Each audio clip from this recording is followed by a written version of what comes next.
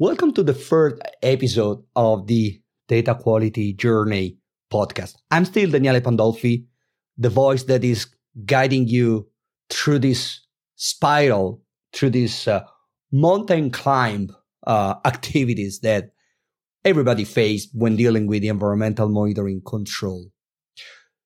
At the last episode, we finished talking about the alert and action level definition. But of course, it's important to have a way to detect if we are within or outside our alert and action level. So the detection consists in a generation of raw data. Raw data detected and generated from environmental monitors must be stored in a secure, easy accessible, and convenient usable manner. In other words, if you're detecting thousands or millions of data points, you should better look for something that will not require to go through meters of paper roll. Yes, I'm talking about software solution that can automatically transfer data, avoid transcribe human error, and gives you the possibility to generate a trend in seconds, not hours.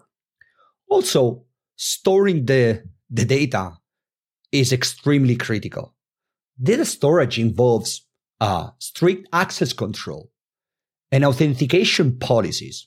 And here we can mention other standards such as the Annex 11, FDA CFR Part 11. So we need to ensure that batch data is secure from any alteration while still available for troubleshooting, for process characterization, for alert and action level evaluation, as we discussed in the episode 3.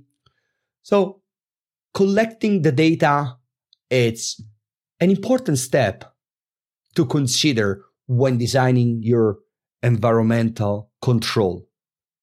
This will allow you to move consistently and execute consistently the next step, which are trending of the single point of use data.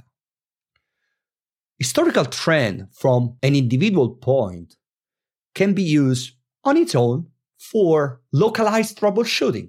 So let's say you have a contamination coming from a specific particle sensors. The evaluation of the trend can help you understand if, for example, an HEPA filter issue or at what point in time these trends start to increase, and maybe you can link these events to the change on a machine components. So anything that can help you identify and build your countermeasure. The point of use excursion gives immediate access to the data in a statistical and graphical format. This allows the user to intervene before the process problem can get out of control. What does it mean in real life? It's having software system tools that will not inform you about an excursion later on, but will inform you about an excursion now, in real time, immediately, when you're potentially still in time to take a countermeasure and to prevent the adverse condition to happen. So we're talking about technological system that can also offer at some level different type of analysis, what I like to call multivariate analysis of factor. Securely stored, easy to access data, graphical data can then be exported or analyzed in the same tool for a higher level of statistical analysis to uncover shared impact between process action. In real world, what does it mean? It means that the contamination detected on a specific sampling point can also be caused by a combination of other factors.